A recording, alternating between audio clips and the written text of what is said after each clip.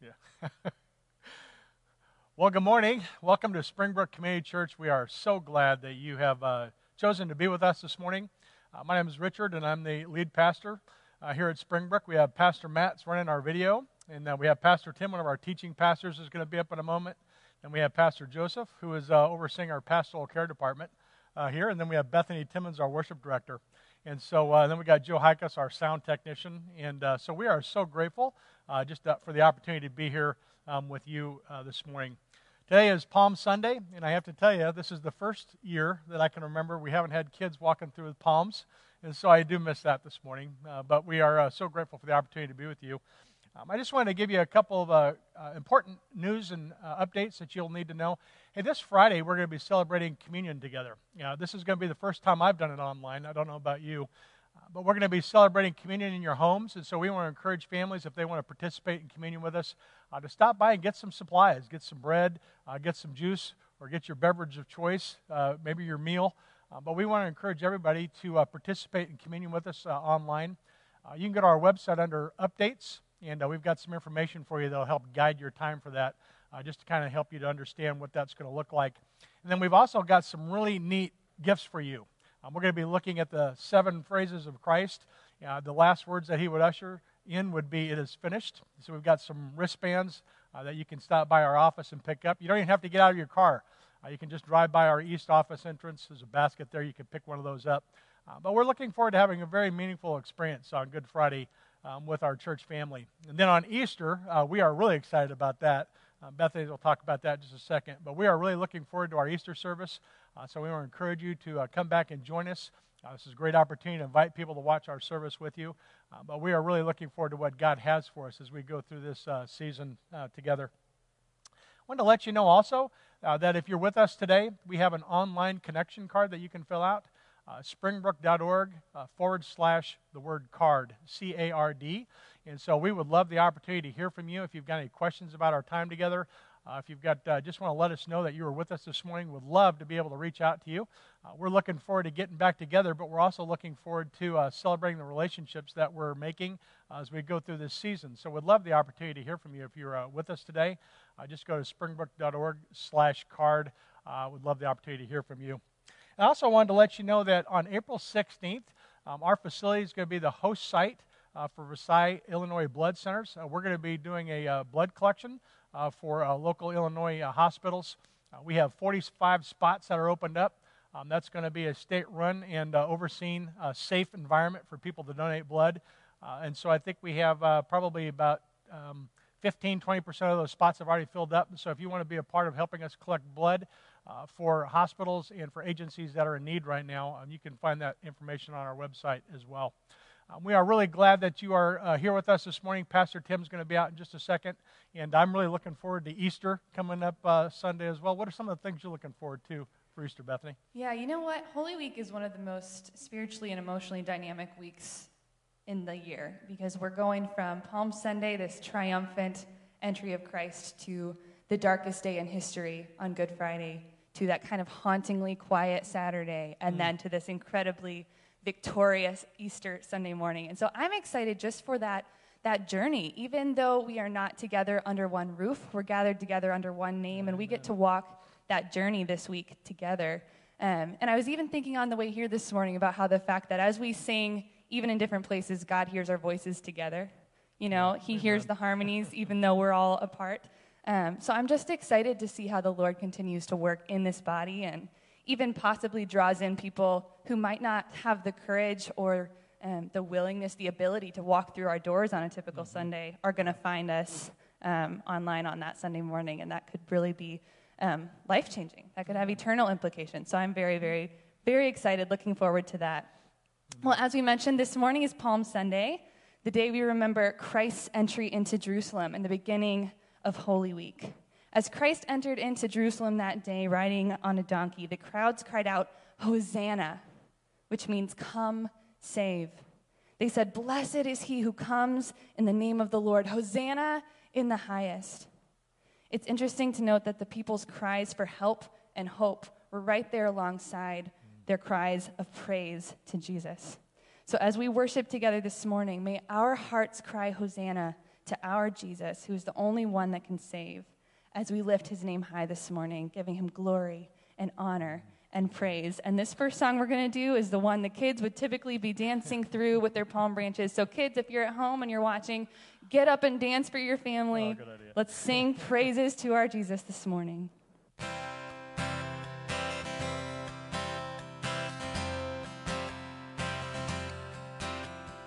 Praises rising, hearts are turning to you.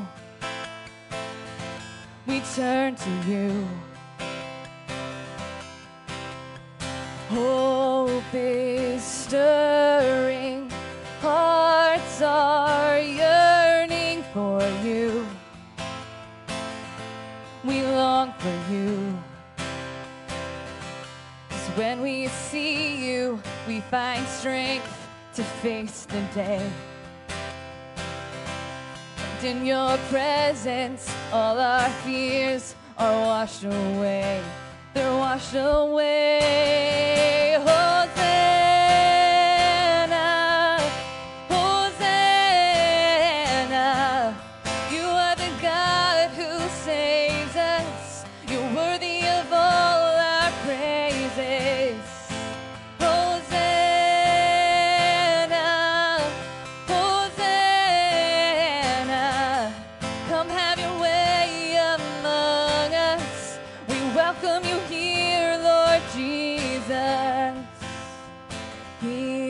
The sound of hearts returning to you.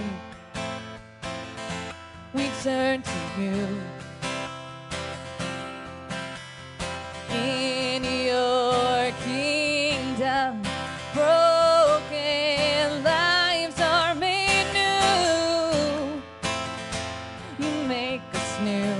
'Cause when we see you, when we see you, we find strength to face the day. In your presence, all our fears are washed away. They're washed away. Hosanna, Hosanna. You are the God who saves us. You're worthy of all our praises. Hosanna, Hosanna. Come have your way among us. We welcome you here, Lord Jesus. Hosanna, Hosanna. You are the God who saves us. You're worthy of all our praises. Hosanna, Hosanna. Come have your way among us. We welcome you here, Lord Jesus. Hosanna, Hosanna, Hosanna, Hosanna.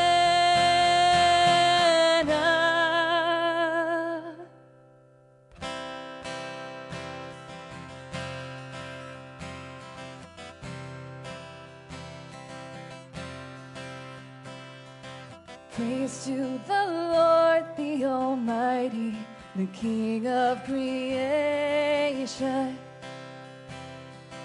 Oh, my soul, praise him, for he is thy health and salvation.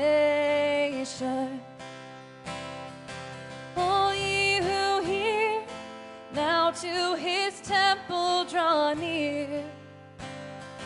Praise him in glad adoration.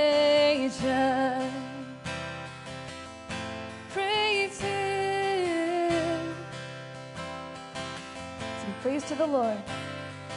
Praise to the Lord, who o'er all things so wondrously reigneth.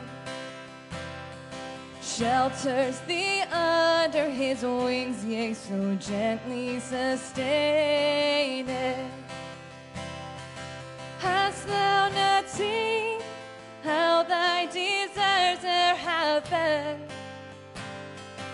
granted in what he ordaineth. Hallelujah. Hallelujah. Hallelujah. Hallelujah. Hallelujah.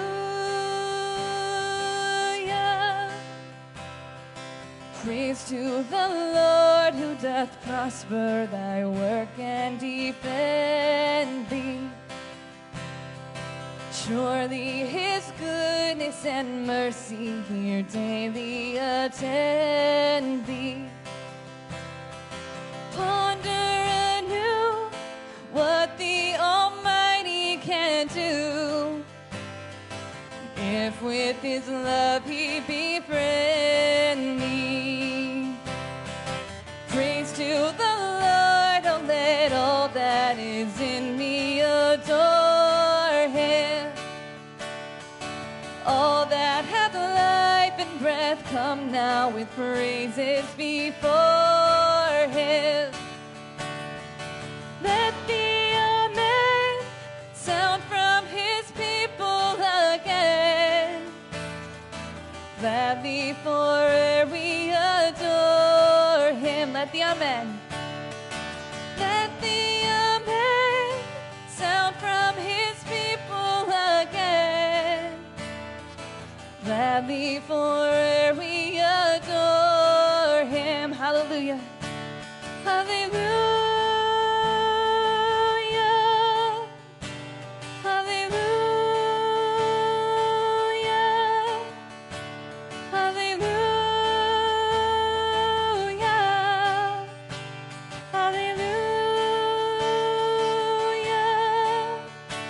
Hallelujah. Hallelujah.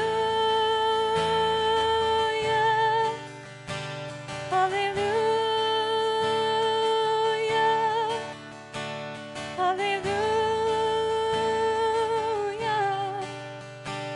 Hallelujah.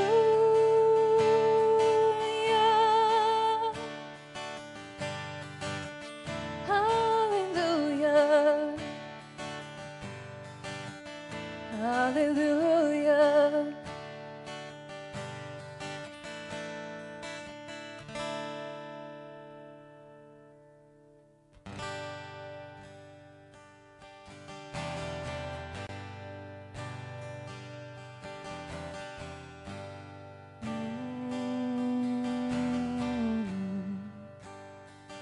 I love you, Lord.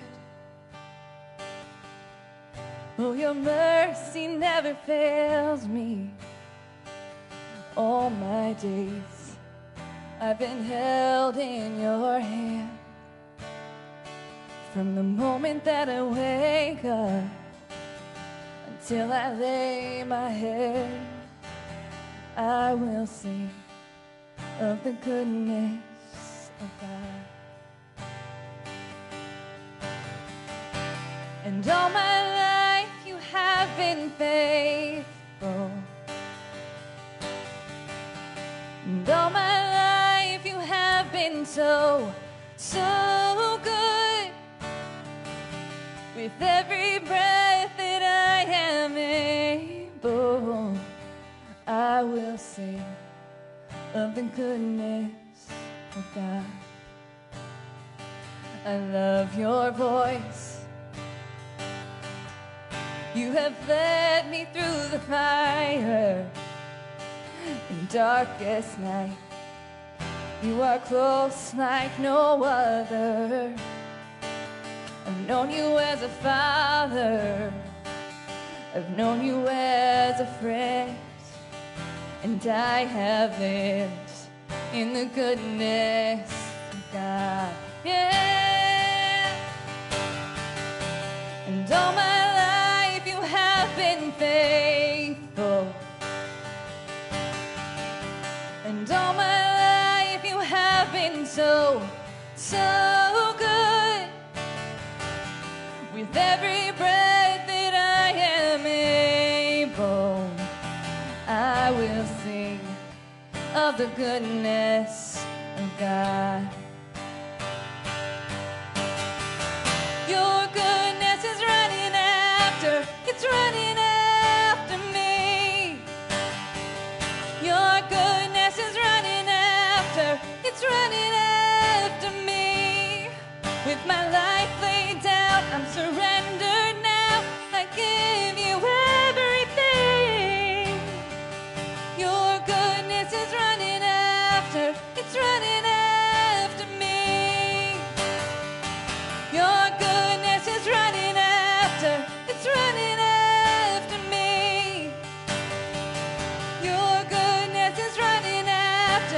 it's running after me. With my life laid down, I'm surrendered now.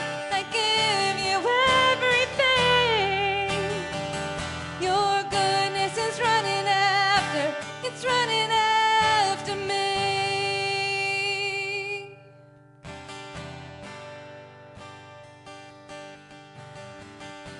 And all my life you have been faithful. And all my life you have been so, so good. With every breath that I am able, I will sing of the goodness of God. And all my life you have been faithful. And all my life you have been so, so good. With every breath that I am able, I will sing of the goodness of God. I will sing of the goodness of God.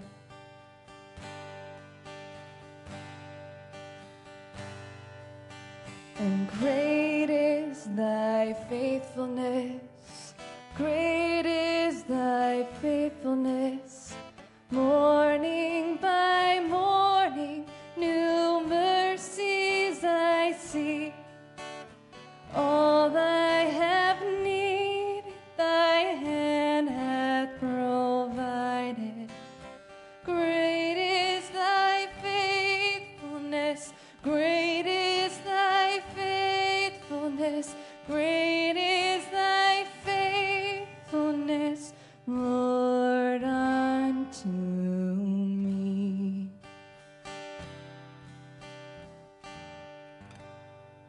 Let's pray together. Father God, we thank you for who you are. We give you praise and honor and glory this morning because you are the only one who is worthy to receive it. We thank you that you are constant, that you are steady, that you are never changing. We thank you that you are reliable, that we can fall on you, that you are our solid rock. Father God, we thank you for this week we are about to enter into together as your body, as we walk through this Passion Week and we remember with holy reverence and awe and wonder the miracle that you enacted through your Son, Jesus Christ, on our behalf. Father, as we remember Christ coming into Jerusalem, those shouts of praise, those shouts of come save, we know that that very crowd would turn their backs on him mere days later. We remember the road that Christ would walk to the cross. But we thank you for the privilege it is to already know the end of the story too. And we thank you for the celebration we're going to be able to have next week as we celebrate Christ's victory for us. May we allow ourselves to exist in that tension of remembering the darkness of Friday and the victory of Sunday. Even as we walk through a dark season now, we know that the darkness can't last. That doesn't mean it's not real, and that doesn't mean it's not hard. This season for many is incredibly, incredibly hard. And we thank you that you invite us to bring our grief and our lament and our struggle before you. But we also know we are not a people that grieves without hope. And we thank you for the hope we have in Jesus Christ. Father, we love you. All of this is for you, and we're in awe of who you are. We pray all of these things in the perfect name of Jesus Christ, your Son. Amen. Well, amen. Thank you so much, Bethany, for helping us to take our eyes off of the news of our day and reset them in a sense, fix our gaze on our God who is seated on the throne, who rules and reigns today as he has for all eternity. Well, I'm so thankful to be able to be with you in a sense this Sunday morning, even though it is through this different medium. If I've not had the opportunity to meet with you in person, I want to just introduce myself. My name's Tim Beavis, and I have the privilege of serving as adjunct teaching pastor here at Springbrook. And I want to let you know just how much of a joy it has been for me to see how the pastors, Pastor Rich, Pastor Matt, Pastor Joseph, the elders, and the staff here at Springbrook have been so diligently working on your behalf through this unusual season. I am so thankful for the way in which they have been investing their time and their energy in providing ways to make sure that we stay connected and continue to stay growing in our walk with Christ through this season. And there are some great resources that are available on the church website at www.springbrook.org, and I really want to encourage you, if you've not done so, to take time to check those out. Also, would you remember Pastor Rich and the pastoral staff and the other staff members here at the church as they navigate through this time? And please know as well that as a staff, we are praying for you. And so now as we come to God's Word together, I pray that this will be a time of encouragement for us. We're going to fix our eyes once again on God's Word and see what He has to say to us. But as we do that, I want to think about the reality of the situation that we find ourselves in. As many of you are aware, in addition to serving part-time here at Springbrook, I am a part of a ministry that serves in training pastors in various different places around the globe. In fact, I returned from northern Myanmar just about 48 hours or so before the social distancing and the restrictions that we're experiencing right now really came into effect. Certainly, I was thankful to be able to make it home safely and not be more seriously impacted by the travel restrictions that have been placed. But as we went into this year as a team, as a part of this ministry that I'm involved in, we had such hopes, such expectations. You see, in fact, we had looked at the year 2020, and it really looked as if we were going to be able to serve in more countries, more pastors, encouraging and equipping more churches than we had ever done before in the history of our ministry. And then, like you, in many different areas of our plans and preparations, we suddenly found that those things that we've been looking forward to, those anticipations, those expectations we had, were kind of swept aside in the face of this COVID-19 virus. And the thing that sometimes can leave us scratching our head is the fact that these plans that we had, these expectations, were good. They were God-honoring plans. And yet, we've had to change them.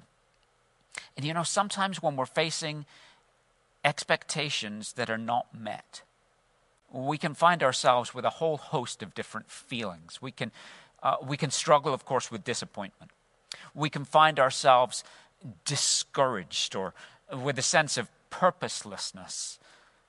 For some of us, if we're honest, we struggle with fear. Or maybe we've got this feeling of anger that's kind of been welling up as we had seen the plans that we were driving hard towards kind of thwarted in the face of what's going on right now. I wonder if that is how some of the people who were gathered in the city of Jerusalem that first Palm Sunday felt, as there was this sense of expectation, this sense of excitement, of anticipation, that maybe things that they had dreamt about, had waited so long for, seemed to be on the cusp of happening. And there was a palpable excitement, only to within a few days find that their expectations, their plans, their hopes seemed to be shattered. And that there was perhaps a shift in the mood of the people as a result. You know, it's not that the one that they put their hope in, the one that they put their expectation upon, had failed them. But rather, as we're going to see together this morning, that actually their plans, their expectations, their hopes were simply not big enough. That they had planned for one thing, but God had something greater in store. This morning we're going to take a little bit of time together as we open God's words to look at Matthew's Gospel and chapter 21. It's the passage that Bethany has already alluded to, the triumphal entry account of Jesus coming into Jerusalem. But as we prepare to turn there right now, and I want to encourage you even in your homes to grab a Bible and join me there in Matthew chapter 21, we need to understand what is happening, and that is that within these next few days in Jerusalem, there is to be a great celebration. You see, it's Passover season. And good and faithful Jews would travel. In fact, this was one of 3 times each year that faithful Jews were to travel to Jerusalem on a pilgrimage to celebrate and to worship at the temple. Because Passover was such a significant moment in the life of the history of the people of Israel. In fact, it points us back to that time that we read about in the book of Exodus, where the people of Israel were slaves. They were in captivity in the land of Egypt, and how God miraculously rescued them from that captivity as he sent 10 plagues upon the people in the nation of Egypt. And that final one of those plagues was the plague of the death of the firstborn son. And God had commanded his people, Israel, there in the midst of their captivity, to take a lamb, a Passover lamb, and sacrifice this spotless lamb, and take the blood of this lamb and take a branch of hyssop and dip the branch in the blood of the lamb and wipe the blood on the lintel of the door frame of their home. And then they were to prepare the lamb itself for a meal in which they were to join in together. And that night, at midnight, the Lord sent the destroyer over the land of Egypt, destroying the firstborn of all of the people of Egypt. But as the destroyer passed over the land, he saw the blood smeared across the lintel of these door frames. And he moved past. He passed over the people of Israel. They were spared.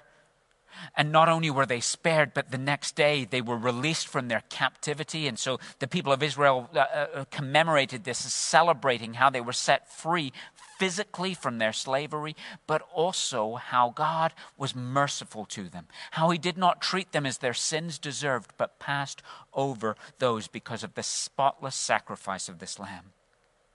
And so Jerusalem was swelling. The people were gathering together because they were remembering this great occurrence in their history. They were celebrating this festival.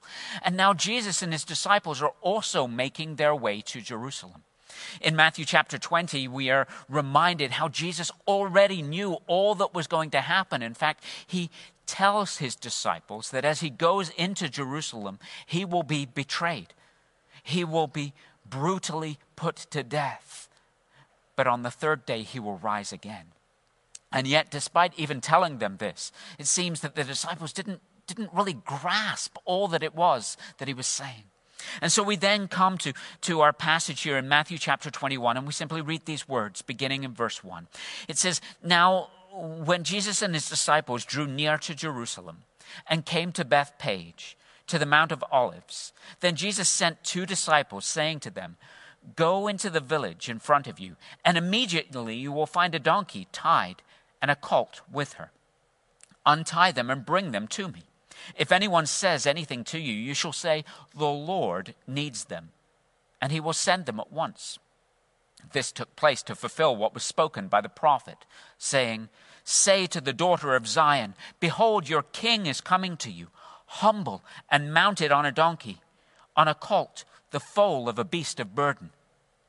The disciples went and did as Jesus had directed them. They brought the donkey and the colt and put on them their cloaks, and he sat on them. Most of the crowd spread their cloaks on the road, and others cut branches from the trees and spread them on the road. And the crowds that went before him and those that followed after him shouted, 'Hosanna to the Son of David! Blessed is he who comes in the name of the Lord! Hosanna in the highest!' And when he entered Jerusalem, the whole city was stirred up, saying, 'Who is this?' And the crowd said, This is the prophet Jesus from Nazareth of Galilee. You know, as we look over this account, which for many of us is perhaps a familiar passage, what we start to discover is that Jesus is not the Savior and King that we might expect, but he is the Savior that we all need. You see, as I've mentioned, there were expectations, and we'll see more of those in just a moment as we walk through this passage. But in the context of the whole book of Matthew, if you were to read from Matthew chapter 1 all the way through to this passage, you would see that it's very clear that Jesus here is being portrayed as the true and rightful king. As Jesus and his disciples are making their way to Jerusalem, they come to these villages of Bethany and Bethpage, which were probably about 2 miles or so to the east of Jerusalem. And as he crossed over the Mount of Olives, it would have afforded him just an amazing view of the city of Jerusalem and of the temple itself. And in preparation for this journey in, Jesus gives a assignment to 2 of his disciples. But it's an interesting assignment because he says, go into the village that is ahead of you and you will find this donkey and its colt tied there. Go ahead and bring that donkey and the colt to me. And if anyone challenges you, then say simply, the Lord needs it. Now, I want you to think about this for a moment, because I wonder what it must have been like for those disciples to go at the instruction of Jesus, to go and enter into the village and to find this donkey and its colt in exactly the place that Jesus directed them to. And maybe they were wondering to themselves, how did he know that? How could he possibly have known that we would find this there? But more than that, he gives instruction. Bring it to me, and if anyone stops you, if anyone asks about it, just simply let them know the Lord needs it. In Mark's gospel, we find a parallel account of this passage, and there Mark tells us that actually some people who were standing nearby challenged them and said, "What are you doing?" And so the disciples responded in precisely the way that Jesus instructed them to, saying, "The Lord needs it and will return it to you shortly." And the people just simply let them go on their way. Now think about this for a moment. If you were to walk out to your driveway a little bit later this afternoon and find 2 men about to drive off in your car, and you ask them, "What are you doing?" And they said, "Well, the Lord needs it." How many of you are going to say, "Well, if that's the case, go ahead and take it"? I don't think most of us would respond in that way. But actually, as Matthew writes this passage under the inspiration of the Spirit of God, he wants us to understand that this is not only a historical account, which it is. These events really did take place. But Matthew, as he writes this, wants us to recognize who this Jesus is. That he is the one who has all omniscience and authority. That this passage, like so many others that we find in the pages of the Gospels, points us to the true identity of Jesus. Now, when we talk about the omniscience of God, we're talking about a characteristic that only belongs to God alone. We're talking about the fact that he knows all things, which is an incredible truth and something that can really comfort us, because you see, sometimes people have this idea that God is learning, that God is waiting to see what people do, and after they act, well, he kind of sits around and maybe scratches his head and thinks, okay, now what do I do? You know, wouldn't it be awful if we had a God who right now was scrambling in the throne room of heaven? He's like, oh no, what are we going to do about this virus? I've got to figure out some sort of cure to it. But that's simply not the case. You see, the God of the Bible knows all things. He's not breaking a sweat. None of this takes him by surprise. And even the things that we see here laid out in this passage remind us of the fact that Jesus, who is himself fully God, the divine Son of God, Emmanuel, God with us, that he is omniscient. He knows all things. He knows not only where to find a donkey and the colt. He knows not only how people will respond when the disciples try to take this. He also knows precisely what it is that he's doing. That he is going into Jerusalem to lay his life down willingly as a payment for sin. We have a Savior who knows all things. You know, I take incredible comfort in that. But we also see here in this passage something that we again see through the pages of the New Testament, and that is that not only is Jesus omniscient, but he possesses all authority. He possesses the authority to be able to say, the Lord needs it, and for people to willingly give this donkey and the colt, make it available to him in obedience to his word. He possesses all authority, as we see through the pages of the Gospels, to still the storm, to heal the sick, to raise the dead, and to cast out demons. As Matthew will record in Matthew chapter 28, right at the end of this gospel, Jesus, as he commissions his disciples after his resurrection, will say, all authority in heaven and on earth has been given to me. Therefore go and make disciples. This Jesus that we see, this Jesus that we serve and worship, not only knows all things, but he possesses all authority. And again, Matthew wants us to see clearly here that he is more than just a man. In fact, everything that takes place here in this passage we see is in fulfillment of prophecy. Look with me at verse 5. It says here that in verse 4 that this took place to fulfill what was spoken by the prophet. And verse 5 then quotes from the book of Zechariah in the Old Testament, from Zechariah chapter 9, verse 9. It says, say to the daughter of Zion, behold, your king is coming to you, humble and mounted on a donkey and on a colt, the foal of a beast of burden.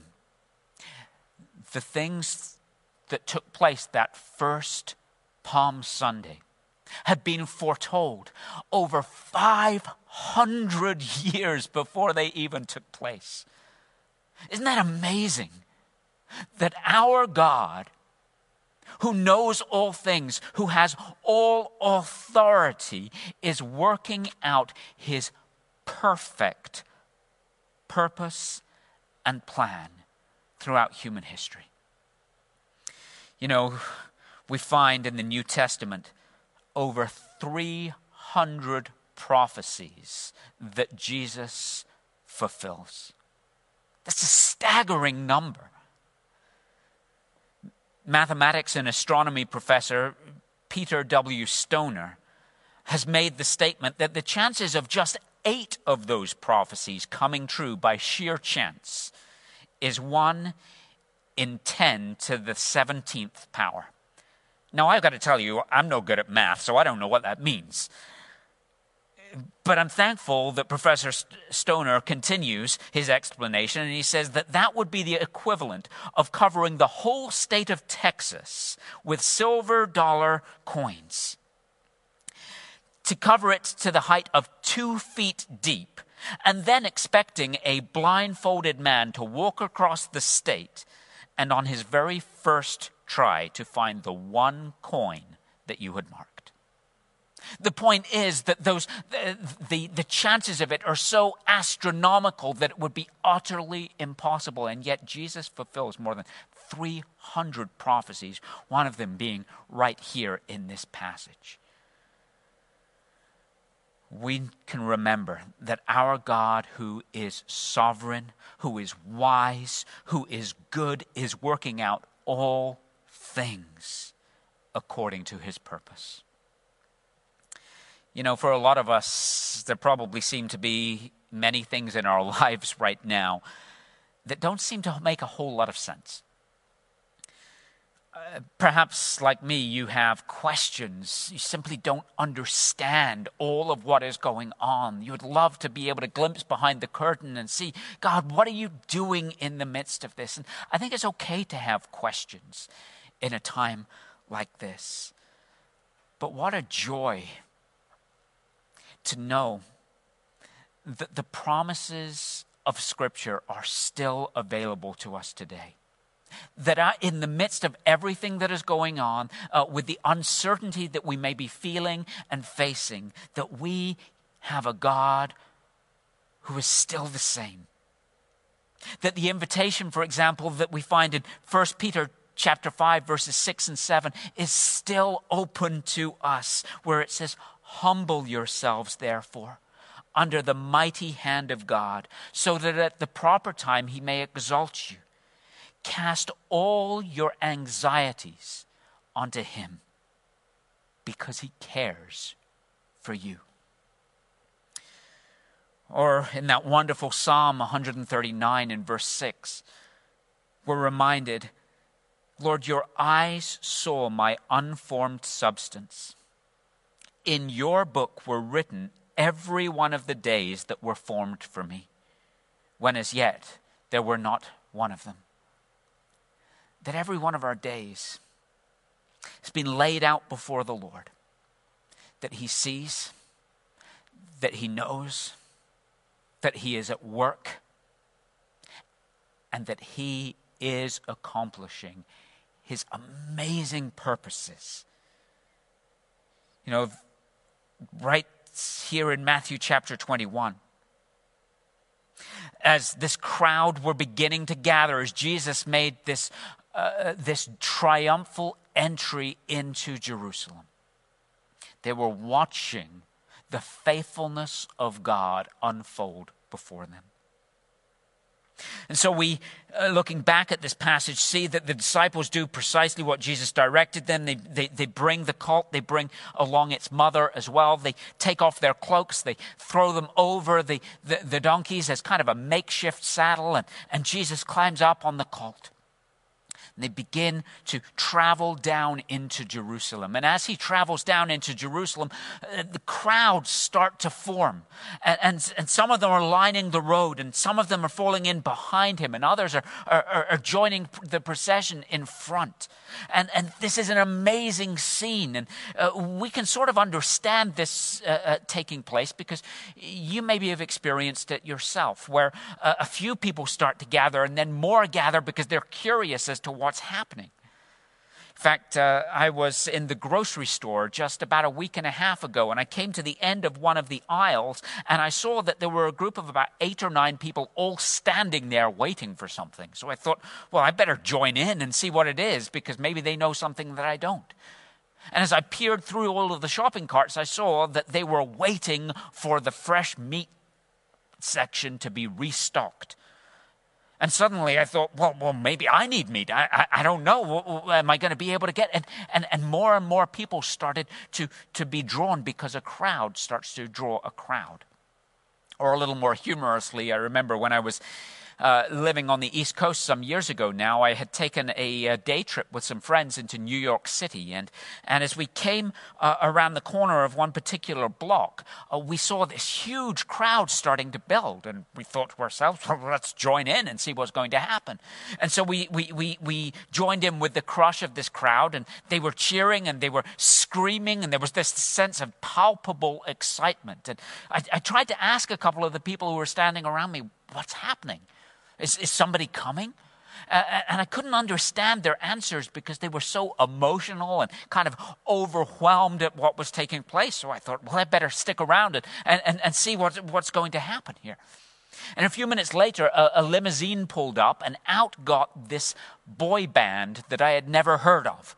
And the crowd went wild, and I found myself screaming at the top of my lungs in the middle of New York City, celebrating this boy band. That's kind of embarrassing to admit, I confess. But there was a sense that the crowd began to swell, and I wanted to know what was happening.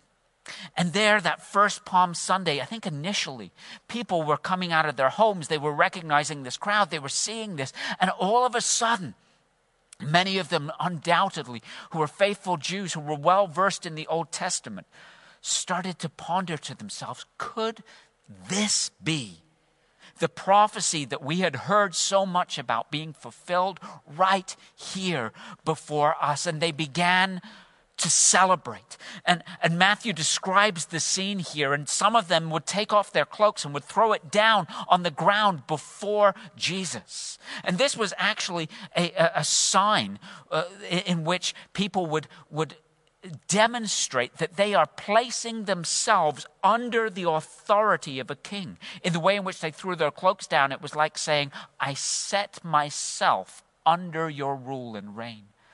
Others were cutting down palm branches and were waving them. And many theologians think that this was maybe indicative of the fact that they thought that something similar to another key event in Jewish history was unfolding before them.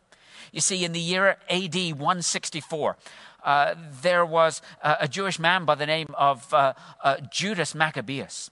And he had overthrown an aggressive foreign leader who had enslaved the people of Jerusalem. And after winning this great victory against this ruler by the name of Antiochus Epiphanes, the people gathered in a crowd. They lined the streets and they cut palm branches and they waved them. And so there may well have been just really this sense of liberation that they were expecting Jesus to bring. As Jesus rode in on the donkey, it would have been like a king riding in. A king in the days of the New Testament would ride into a city on a war horse with a sword strapped to his side if he was going in to conquer. But if he was going in to bring peace and prosperity, then he would sit on a donkey and travel in to let the people know that he was coming to subdue them in a peaceful manner.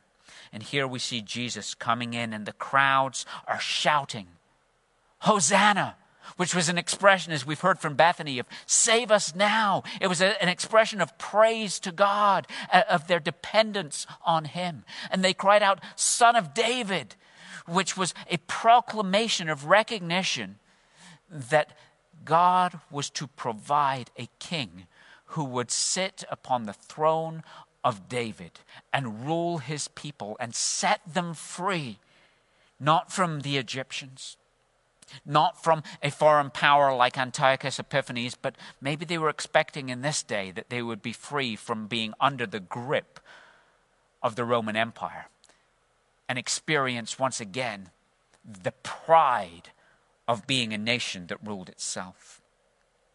And as they cried out, Hosanna to the Son of David, they said, Blessed is he who comes in the name of the Lord. Hosanna in the highest. And right here in this passage, we can kind of picture it. There's probably a singing back and forth, an antiphonal cry as some cried out, Hosanna to the Son of David. And others cried out, Blessed is he who comes in the name of the Lord. And still others responded, Hosanna in the highest. And the crowd was such that when they arrived in Jerusalem, the whole city was stirred and was asking, who is this man? Now, we honestly have no idea how many people were in this crowd. We don't know who most of them were. Certainly Jesus' disciples were there, but I think that people had emptied out of the villages. People had emptied out of the town. People were coming out of the city of Jerusalem to meet him. And there was this sense of anticipation. Perhaps now is the time that God's Messiah will come and kick out those Romans and reestablish the throne of David.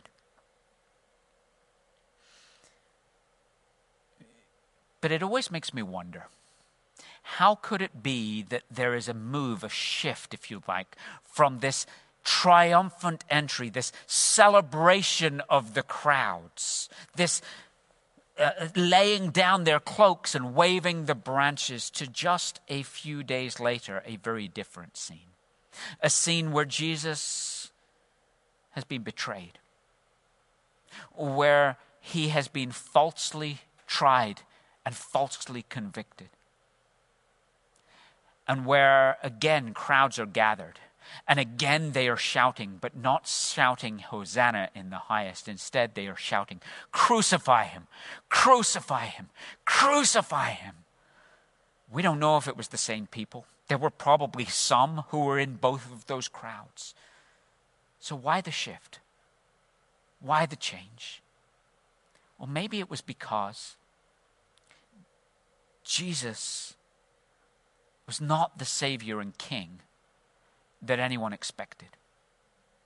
You see, many of those who were gathered, who had high expectations, who were hoping to see Jesus come in as a kind of a political savior, a military savior, somebody to rescue them as a nation, only found that after he entered into Jerusalem, that the only thing that he overthrew were the tables in the temple.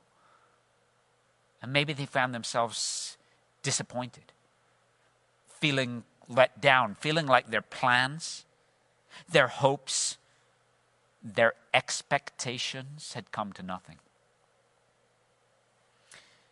He wasn't the kind of savior, the kind of king that they expected. Maybe others weren't so much looking for a political messiah, a military ruler. Maybe some of them had simply heard about the miracles that he had performed, had heard him teach, and had thought for themselves, maybe he could do the same thing for me. And maybe, even after entering into Jerusalem, they found that they still had needs that were unmet. And they felt somehow let down. You know, we live in a world today where not so much differently than the world of Jerusalem back then, people are still looking for a savior.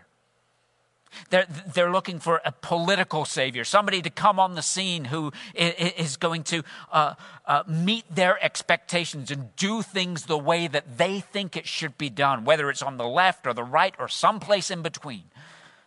We live in a world where people are constantly looking for an economic savior. How are we going to find somebody who's going to dig us out of this mess or help us get back into the situation that we think we should be in? And of course, right now, there's a lot of people who are looking for kind of a medical savior. We're looking to doctors and nurses and to scientists and to chemists in the hope that they'll be able to come up with a solution to this virus. And let me say, if you are a first responder, if you're a medical professional, we are so thankful for the work that you're doing, for the tireless hours that you are putting in, for the way in which you are stepping up and putting yourself often in harm's way for the benefit of the rest of us. But if there's one thing that this COVID-19 virus reminds us of, it is the fact that science, that medicine, that the greatest wisdom of men ultimately cannot provide and satisfy the deepest needs that any of us have.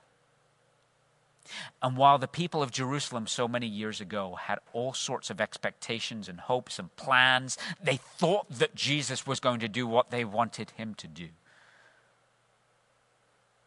When he didn't meet those expectations, perhaps many of them were experiencing a sense of disappointment with him. You know, as I have spoken to different people in recent weeks, I've heard all sorts of comments. Many are rejoicing at God's faithfulness, even in the midst of everything that we're going through. But there are some of us who let's be honest, are struggling. Who had dreams for this season, and we've seen them kind of shift and have a sense that they are gone perhaps forever. There's some of us who find ourselves in a situation where we've been furloughed at work, or where we have lost our job because of everything that's going on, and we're fearful about what that means for this next season. There are some of us who maybe are left asking, God, what are you doing in the midst of this? Can I really trust you. And again, I want to point us back to who this Jesus is and the fact that he has not changed. Sometimes when we find ourselves feeling disappointed or feeling like God has somehow let us down, it's because the expectations that we have set forth are expectations of our own making. That we have anticipated that God is going to show up in our situation in the way in which we stipulate. But one of the wonderful things that not only this passage, but this whole week before us as we lead up to Easter reminds us of, is the fact that while the people all those years ago had hopes and dreams and expectations, and they weren't necessarily bad, God had something greater that he was doing in the midst of it all. Because you see, what we need to understand is that while Jesus is not the Savior that people expected, he is the Savior that we all need. The people maybe had this idea of prophecy resonating in their mind as they saw Jesus coming in. And maybe they felt like, well, he didn't fulfill it because he didn't do what we wanted him to do. But while it's true that Jesus didn't come in and overthrow the Romans, he didn't come in and reestablish David's throne there in Jerusalem.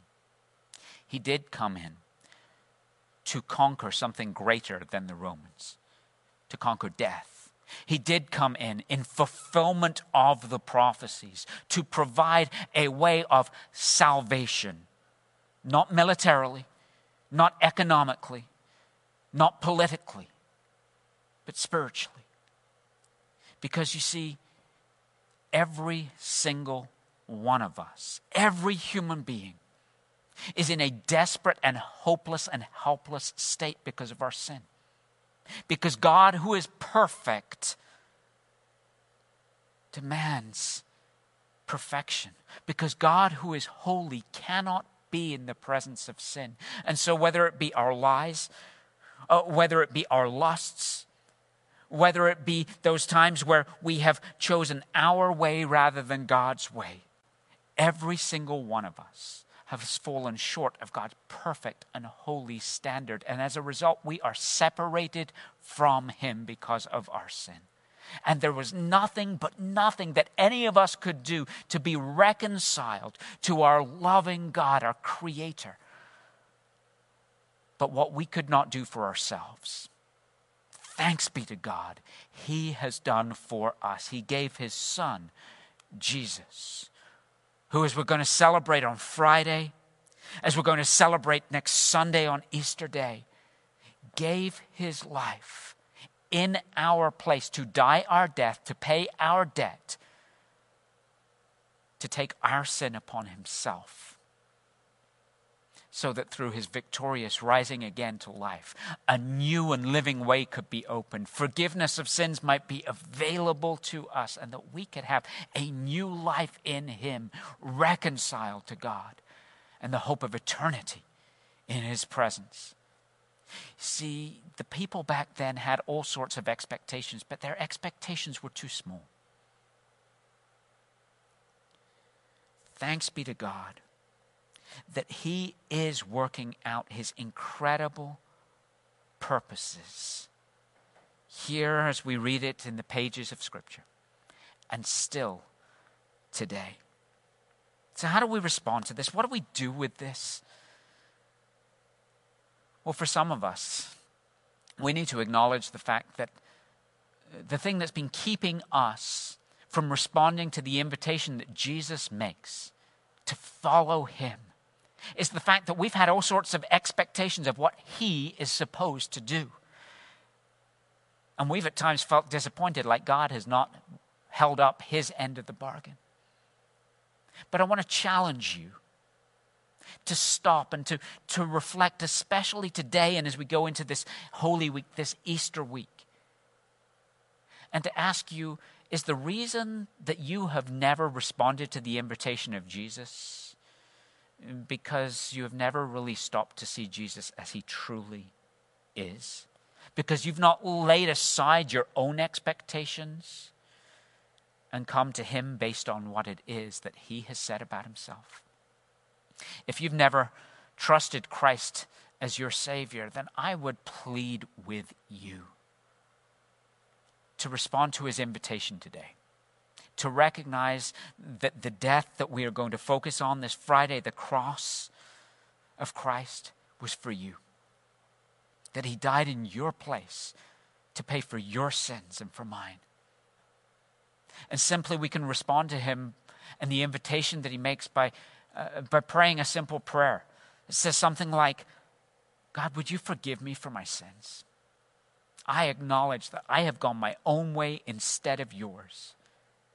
I know that I need a Savior because there is nothing that I can do to come back to you. But thank you that even when I didn't know that I needed a Savior, that you provided one that I would never have expected. You provided your Son to take my place. I believe in him. I confess my sins. Forgive me and grant me your gift of new life. That's the first step that some of us need to take. But there are others of us who are already followers of Jesus. And maybe we have acknowledged him as our Lord and Savior, but over time we have become focused on other things that we've expected him to do for us. And yet, that those are expectations that we have kind of made and developed for ourselves. Maybe some of us need to come back to him and we need to confess that we have been trusting in other things, that we have been looking to God for other things, and we have kind of missed who he is in the midst of this. And so instead what we need to do is we need to come back in the midst of our anxieties, in the midst of our uncertainties, in the midst of everything that's going on in life right now, and we simply need to encourage ourselves again over the greatness of who he is, to find comfort in the reality of who Jesus is. And then as we find comfort in that, as we find a sense of peace in that, maybe we need to call somebody up. Maybe we need to FaceTime somebody or connect with somebody this week. First of all, to check in and see how they're doing. But secondly, to encourage them, because there are a lot of people who are struggling. So why don't you plan to reach out to someone this week, maybe share with them something about the person of who Jesus is that is encouraging you in the midst of this season. And as you do that, why don't you also encourage and invite them to log on along with you this coming Friday for the Good Friday service and next Sunday for Easter Sunday. A lot of us are probably feeling that we're losing track of time in the midst of this season. And maybe a great thing to do would be encourage people to put that anchor in their week, to their anchor in the year, to celebrate Good Friday and Easter Sunday, and to be reminded of the fact that there is a God whose love is so lavish, whose love is so amazing that he would give his one and only Son to take our place, to pay our debt, to die our death, that we might be reconciled to him. Folks, that is way greater than any expectation of a Savior that we could ever come up with would be. You see, God's plans are always so much greater than anything we could ask or dream or imagine. Hosanna in the highest. Would you pray with me? Father, as we come to you this morning, we confess that we are often prone, like those in the crowds that first Palm Sunday, to come with all sorts of plans and expectations and ideas of what we think you should do. And sometimes we get so focused on our own plans and our expectations and our ideas that we lose sight of the reality of what you are doing. Lord, I pray for each one of us, and that you would help us to fix our gaze on who you are, because you are great and glorious. And even though we don't understand all that is taking place in our day, we know that you are good We know that you know all things, that you have all authority, and that you are working out your great and good and glorious purposes which cannot be thwarted. Lord, may we find peace and comfort and, yes, even joy in the midst of everything we're going through in the knowledge of that truth. Lord, we pray that as we enter into this Holy Week, as we begin to fix our eyes upon Good Friday and the sacrifice of Christ on our behalf, and next Sunday, Easter Sunday, the glorious resurrection, Lord, would you set within our hearts a joy and a worship? Would you prepare us through this week so that as we gather around our screens and celebrate again in just a few days, that we would truly be in awe of the greatness of your love and your mercy and your grace toward us. And Father, would you lay on our hearts and our minds this week somebody who you would have us reach out to encourage, to check in on, perhaps to invite. And Lord, would you use us as vessels of your grace towards those that we minister to. And Lord, we thank you for this time. We thank you for your word, and most of all, we thank you for the wonder of who you are and how you have made yourself known to us through Christ. All praise and honor and glory be to your great and matchless name. Hosanna in the highest. Amen. Amen. Well, thank you again for spending some time with us this morning. As we wrap up this time together, I want to leave you with this blessing, this benediction. Simply, I pray that the Lord would bless you and keep you. I pray that the Lord may make his face to shine upon you, that he would lift up his countenance upon you and grant to you and your loved ones and your family his peace that passes all understanding. God bless and have a great week.